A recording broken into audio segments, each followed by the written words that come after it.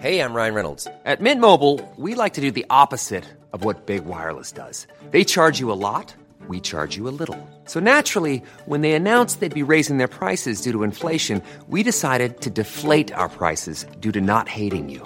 That's right. We're cutting the price of Mint Unlimited from $30 a month to just $15 a month. Give it a try at mintmobile.com/switch. $45 up front for 3 months plus taxes and fees. Promo rate for new customers for limited time. Unlimited more than 40 gigabytes per month. Slows full terms at mintmobile.com. Black holes are known for their awesome and destructive power, ripping stars apart piece by piece. But now, scientists have seen evidence of a black hole helping to form stars. Using the Hubble telescope, researchers at Montana State University have seen a massive black hole at the center of a small galaxy called Henneis 210, triggering star formation around it. Robert Spencer spoke to Zachary Schutte to find out more. In this dwarf galaxy, we are seeing an outflow of ionized gas being generated by the black hole.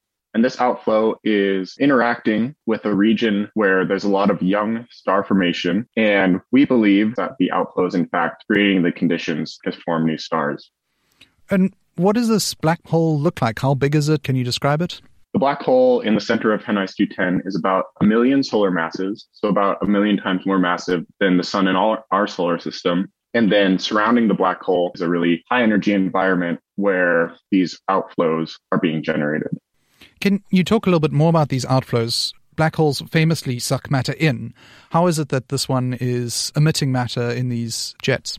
When these outflows are created, it's not actually matter coming out directly from the black hole. It's as gas and dust are falling onto the black hole. This environment is such high energy that some of the matter, the gas and the dust, gets expelled away from the black hole from all that energy, while the black hole is still pulling matter in and, eating that away from the environment. How is this matter actually triggering star formation? Yeah, so when the black hole creates these outflows, what actually happens is the gas is propelled at incredible speeds, in our case, hundreds of kilometers per second, which causes the gas to have a hydrodynamic shock. So if you've ever seen like a bow coming out from the front of a boat, that's sort of what's happening to the gas as well. So as this gas from the outflow runs into cold gas, it will compress, increasing the density, in which causes the gravitational collapse of the cold gas in the central regions of this galaxy and causes stars to begin forming. Is this something that, now that we've seen one example of, we should expect to see it more frequently throughout the universe?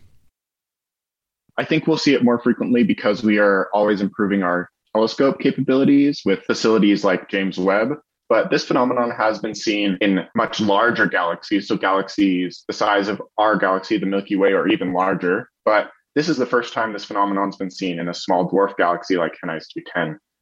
So yes, I do think that we'll continue to see this phenomenon happening, and we'll probably find it more now that our work has shown that it can occur even in small dwarf galaxies. So how many stars are we talking about that are being created?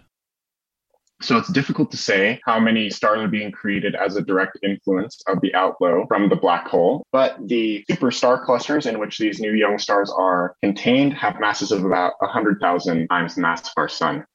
Do we have any idea when the stars started being formed?